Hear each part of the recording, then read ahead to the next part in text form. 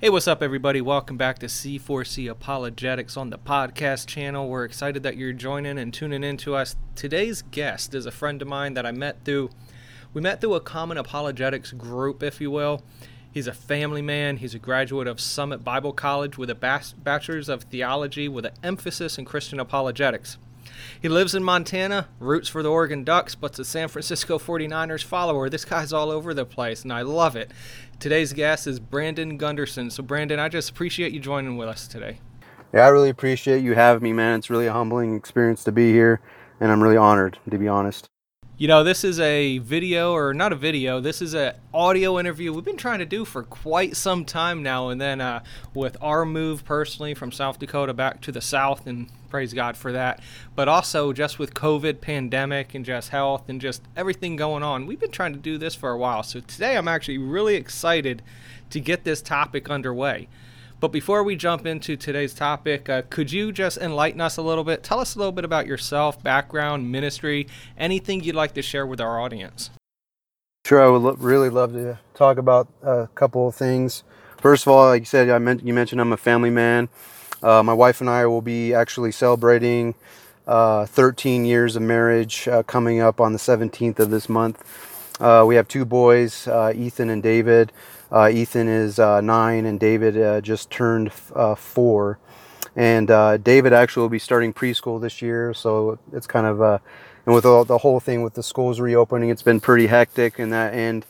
But yeah, I mean, I have a really strong passion. I've had a strong passion for obviously Christian apologetics for many years before I even met my wife. I was kind of a really emotional person. I actually got saved through a drug addiction that I had for years.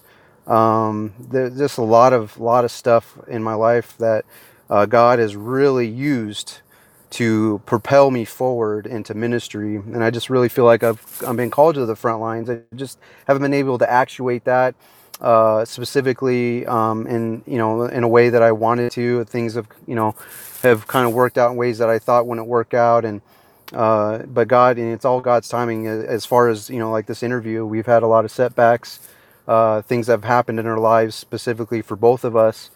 But I'm really glad that we have the opportunity to do this now. Amen, amen. So today we're going to be talking a little bit about morality. We're going to be talking about morality, postmodernism, things of that sort. The topic is actually called Moral Relativism and the Necessity of God. And if you actually have no idea what that is, that's perfectly fine, because Brandon's going to shed some much needed light on this topic for us today. And so I have a series of questions, Brandon, and I know we've talked a little bit about this before. I just want to jump right into it. First, can you explain what the term relativism means, and how does it relate to society and Christian theology?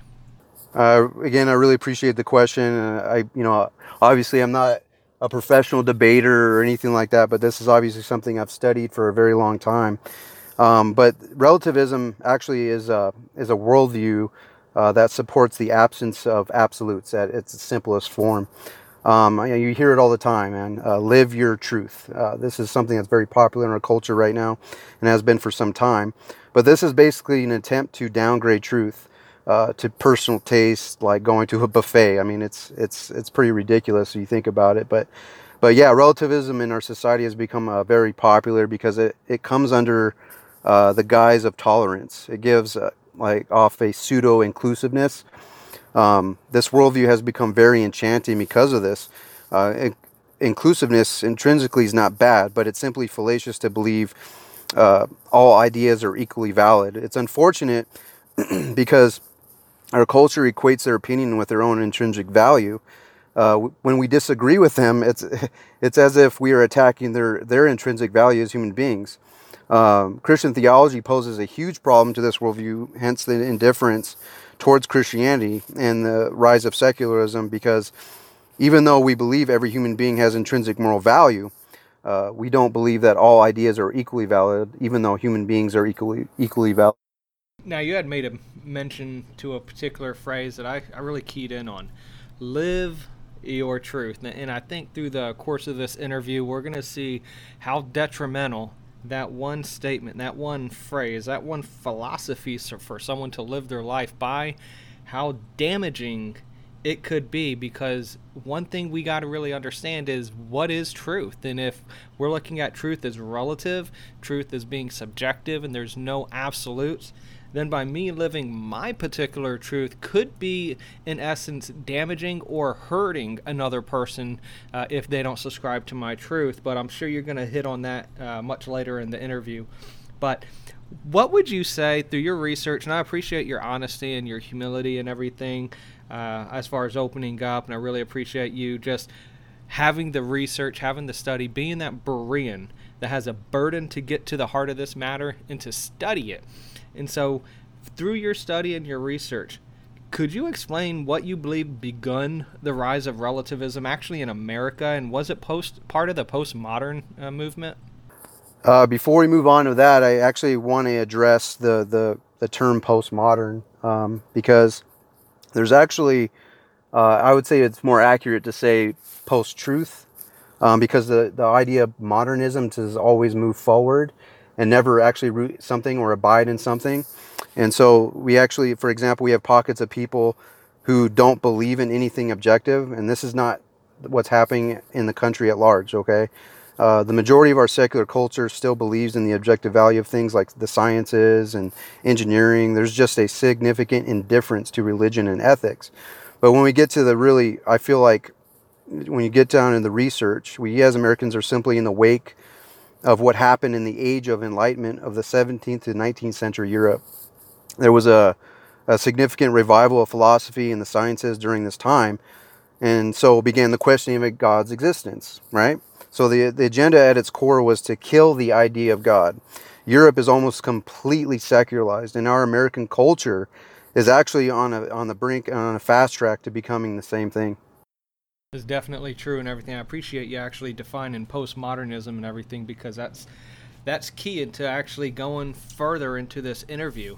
And so, as far as the rise of relativism in America, are you believing that's just because of the influence of the last 100 or so, 150 years of postmodernism and what it brought to the philosophy? Yeah, I do. I obviously it's not the only thing, but I think it's had a significant influence, and like I said, we're just in the wake of that.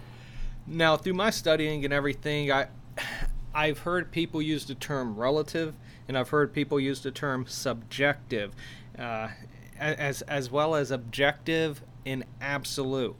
Could you explain what the difference is between something being relative and subjective, or relative or subjective? And then what is the difference between objective and absolute? It's a very good question. It's important that we define terms because otherwise we find there will be, as you well know, major discrepancies when we communicate, right? So even though on the surface these terms seem to mean the same thing, there are in fact clear lines between them. For example, to say something is relative, we are establishing a worldview that is in direct opposition to absolutes, okay? But with subjective, it's a much broader term because this can blur the line even further. The reason being the influence of emotional states, personal tastes or opinions, and subjectivism seemingly affirms a relativistic worldview. Now, with objective, this is a direct opposite of subjective, okay? So because it means that there are truths that are independent of our feelings and opinions and desires, right? Now, objective goodness can have varying degrees, such as the difference between a good dog, a good man, and a good God. This leads to the next question, which refers to absolutes, which is true no matter what the circumstances, like God being good, right? So we got those differences in those three things. There's a difference between, like I said, between a good dog, a good man, and a good God, right? And God being good is an absolute thing. He's always good. He's omnibenevolent, right? That's pretty good explanation right there, and specifically when you're looking at objective and absolutes. And I've always wondered is because absolutes would be transcendent throughout time, culture, language, everything. It's like mathematics. Mathematics is an absolute truth that no matter if you're doing 2 + 2 now, if you're doing 2 plus 2 in Egypt, or if you're doing 2 plus 2 back in 3000 BC. It's always going to come out to the number 4, and so there's an absolute truth there. And so I appreciate you explaining, the difference between relative, subjective, objective, and absolute. Like you said, is very key to define terms. Really, not only when people get into debates or arguments, and again, people think arguments are a negative word, a negative thing, but we argue all the time whenever we're just giving a position for something on what we believe or what we don't believe. But like you said, if we don't define the terms properly in communication, there's a lot of miscommunication that happens. For instance, if I use the word spring, if I don't have proper context, nobody knows if I'm talking about the season, a metal coil, a verb meaning to jump, or whatever the case is.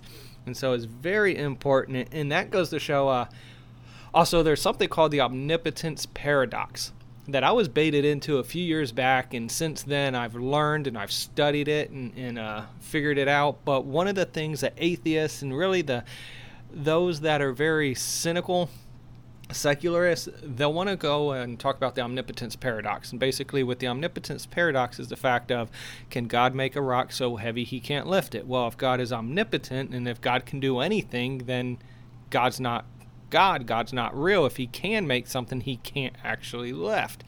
And what's interesting about that is a lot of times we believe we understand what omnipotence means, but we don't clearly understand it from a biblical sense and a theological sense, and we bait ourselves into a discussion about that without properly defining the terms, and specifically in that case, omnipotence. So I really appreciate you explaining that aspect of it. Do you think there's really any damage if someone is really a relative or a subjective-minded individual? Does it really cause much harm if someone wants to believe relativism or subjectivity? Yeah, so if you believe there are no absolutes, then you're essentially believing no one has ultimate significance or value.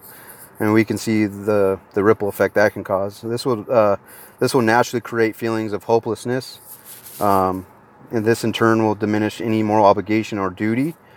Being subjective-minded can possibly be more dangerous because feelings become our truth, which changes based off our circumstances. You already see this with increases in public mass shootings and suicide, so yes, I think it's very dangerous.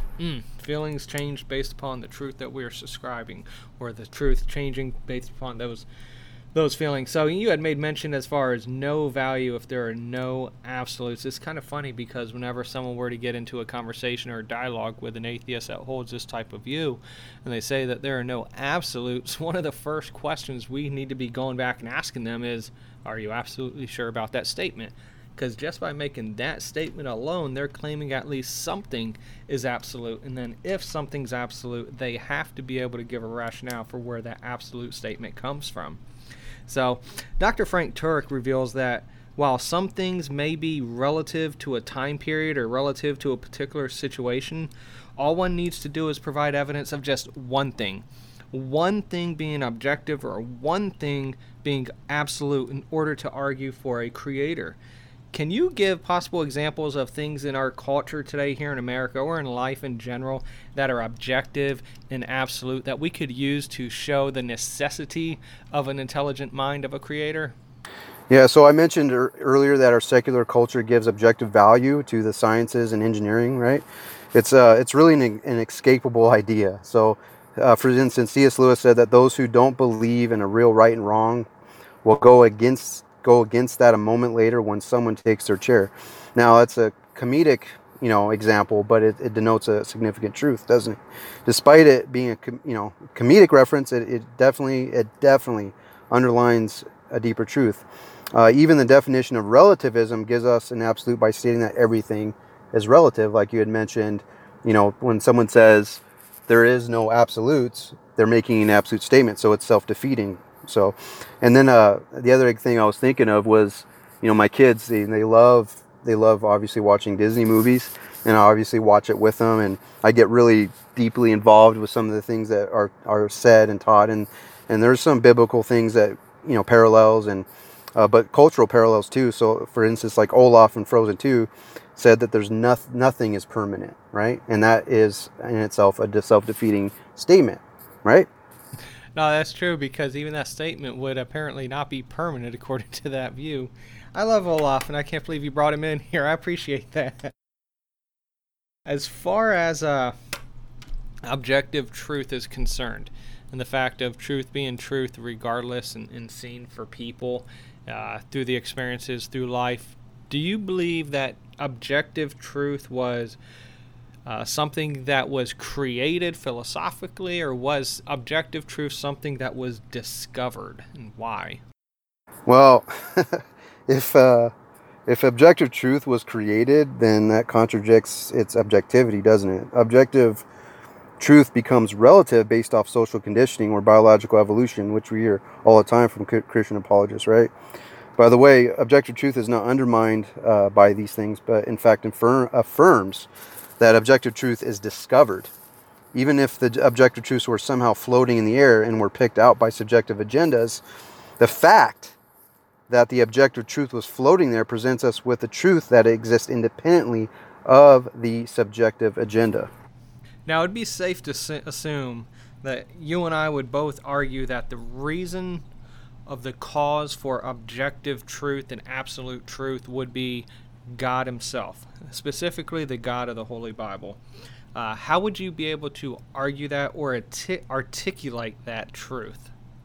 Well, I mean, laws written for certain states can vary from other states, even countries, but there are laws that are put in place globally that criminalize murdering people, and then degrees of punishment significantly heightened, especially when children are involved, right? So this law is created based off an innate moral obligation to an absolute moral truth. Knowing that it's absolute and independent of anything relative or subjective, it's an exclamation mark on the philosophical truth that an absolute law giver would be necessary for absolute morality to exist.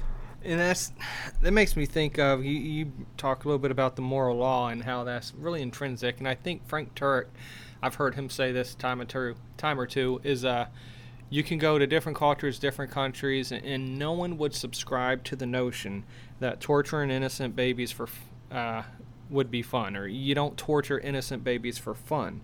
And so I think that definitely, like you said, does speak to the heart of the intrinsicness of the moral law that's written on our consciences, bearing that witness. Another thing that I think of as well is this intrinsic desire to worship something.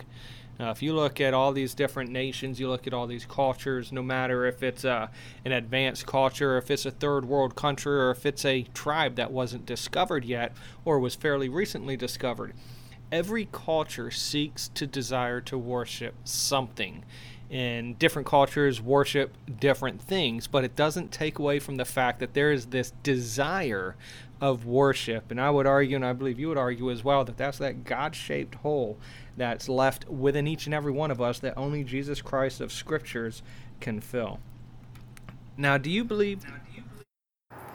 Go ahead. What was that? Well, I was just going to say, because I'm a huge fan of C.S. Lewis, and I just wanted to, comment on what you said, because C.S. Lewis said that if there's nothing in this world that can fulfill us, then we're made for another one, right? So the whole thing with God-shaped hole, I mean, sounds cliche, but it's a significant truth that has stood the test of time, right? I mean, there's nothing in this world that can fulfill our basic needs, our spiritual needs, and obviously our basic needs have to be met by food and water and things like that. So there's always this reliance on something else.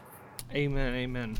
I could tell right off the bat that you are a huge C.S. Lewis fan, and so I can definitely tell he's pretty much the one main individual you reference, and that's awesome, because not many people today really know much about C.S. Lewis or any of his writings.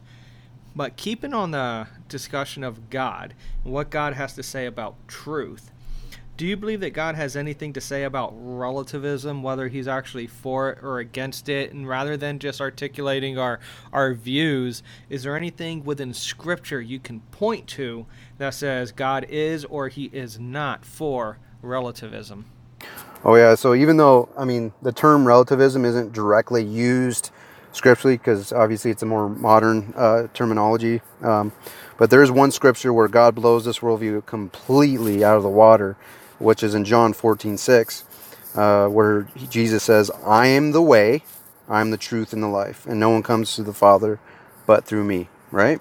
And you bring up that verse and everything. I'm glad that you did, because a lot of people want to claim Christianity and charge Christianity with being exclusive. It's a clearly exclusive religion, whereas they would argue that a lot of other religions are very inclusive. But I would argue differently. I think it's Ravi Zacharias that's on record as saying that Christianity is really the only religion that has exclusive truth. Like you said, I am the way, the truth, the life. And either Jesus is making an absolute statement and he's accurate in that, or like C.S. Lewis said, we have to figure out whether he's liar, lunatic, or Lord. And so there is definitely an exclusive truth to that statement of Jesus. However, there is an inclusive love. So Christianity has an exclusive truth with an inclusive love, meaning that anybody, anywhere, no matter ethnicity, no matter age, creed, location, they can all come to the cross at the same really uneven playing field, if you will, sin-covered bodies and everything, but all have that opportunity for salvation. And that's one thing that I just love about Jesus Christ, that it doesn't matter if you're black, white, yellow, red, anything. He is for them all. You see, many people in today's society, they don't like to be told that homosexuality is wrong. And we're really starting to get into some practical aspects of a relativistic truth. Like you said, live your truth. What's true for you may not be true for me, and so on and so forth. So whether it's homosexuality, whether it's abortion, or pedophilia, which is a hot button topic of, unfortunately, today, in trying to reveal the actual objective standard of sanctity of marriage and sanctity of life, how would you approach the situation to help another see the error in their thinking if they believed relativism? Yeah, so as Christian apologists, we both know in most cases this is never an intellectual barrier that creates these errors in their thinking, but an emotional one, right? Which can have varying degrees, which is why there's no cookie cutter answer to this moral or ethical dilemma. We must tread carefully, hence the dangers of relative or subjective mindedness. We can get into scientific data we have on homosexuality and the overwhelming evidence that shows no one is born a homosexual, but how does that help them psychologically or emotionally, right? So if they genuinely want to debate the issue intellectually, we must be ready to give a defense, right? 1 Peter 3:15, but also be ready to show them grace and truth and love. And I actually want to shout out to a ministry that I'm connected with out of Bakersfield, California, called His Way Out Ministries. The founder himself was a practicing homosexual who had contracted HIV, and God healed him. It's an amazing story. You actually should check it out on your own time, and anybody out there listening should check out his ministry. It's an amazing testament of God's power. And what was the name of that ministry again? I want to write it down. His Way Out Ministries. Wonderful. Thank you, man. I'm make note of that. I'm going to go ahead and take a look at it and put a link in the description as well. You were talking about that apologetics, like anybody that's familiar with it, it's very easy to fall into the trap of believing that apologetics is purely an academic dialogue. It's an academic debate. It's who's got the most knowledge, who's got the most convincing argument. And I think you and I would both agree that apologetics is very much a spiritual battlefield as well. And I love Hebrews chapter 4, verse number 12, that one of the ways that I believe that we could go ahead and help people see, like we could argue all day long, like you said, using research, studies, statistics, whatever the case is. But at the end of the day, that may or may not convince anybody. But the Word of God says that the Word of God is quick and powerful and sharper than any two-edged sword, piercing even to the dividing asunder of soul and spirit and the joint and marrow, and is a discerner of the thoughts and intents of the heart. And so really, I would encourage anybody out there dealing with this, and like Brandon said, a lot of times it's an emotional battleground, that there may be some things that they went through And like what Ravi Zacharias really did is he didn't get to the heart of the question, he got to the heart of the questioner and to really answer the heart of the person asking the question. So trying to figure out how to go ahead and do that, but also realize that it's not by our abilities, it's not by our intellect, it's not by our persuasion. It's really by the Word of God and the Spirit's conviction that'll draw, that'll go ahead and rebuke, that'll go ahead and encourage. We're merely just vessels being used in that regard. You see, a lot of times when a Christian tries to actually help another one overcome a bad behavior, or someone tries to help someone overcome a bad habit, we're being charged with being intolerant. Like, for instance, if I had a friend that was in homosexuality and I'm trying to help this individual get freed from the bondage that is homosexuality, a lot of times, whether by the individual or the onlookers, being charged as being an intolerant person or even a bigot. How would you respond to that? It's interesting, obviously there's no cookie cutter answer to that one either, but I typically, learning from, professional debaters and things like that, it's important that we use someone else's argument against them. And I use this kind of as a lighthearted thing, but I typically, I've said like, oh, well, if I'm being intolerant, then you're being intolerant of my intolerance. So it's self-defeating, right? And then, so again, it goes back to defining terms and how important it is, because when we look at the word tolerance, we need to look at the classical view of tolerance, right? And that's that everybody is equally valid because of their intrinsic moral value, but that ideas itself are not, right? So if I said, hey, I'm going to go build, this house on sand, right, on the Florida coast, made out of straw, I don't think that would be, according to tolerance or relativistic worldview, that would be okay. You'll be like, well, that's your truth. And that obviously you see the implications of and how dangerous that is. Man, I love that statement that you just said. There's value of the person regardless of the truth. And so no matter how off their truth claim may be, or their philosophy or their worldview, and even if we don't find value in it and we believe it's totally anti-God and anti-Christian, there's still value in that person. I love that statement, man. It's funny you brought up the contradictory statements too, because a lot of times we'll hear, you shouldn't judge me. Well, again, you've heard it said before that just by making that statement, they're judging the person's judgment, and so in essence they're committing the same problem that they're charging the other person with doing. But also in the other regards, a lot of people don't have a problem being judged positively or being judged fairly. They just always want to throw out this judge not lest ye be judged when it's something that they don't like. And another thing I want to go ahead and sort of promote as well is a book I had gotten a while back, read it a couple times, a lot of notes in it and everything. It really helps navigate the conversation to sort of break down the worldview, the foundations that somebody stands upon. And it's called Conversational Evangelism. And it's a wonderful book out there. It's by the Geislers. And it just goes ahead and shows not only do we look at cracking the foundation, but we replace it with the foundation of Christ. And so anybody out there that wants a practical book on how to actually maneuver questions, the art of active listening and things like that, I'd definitely check that out.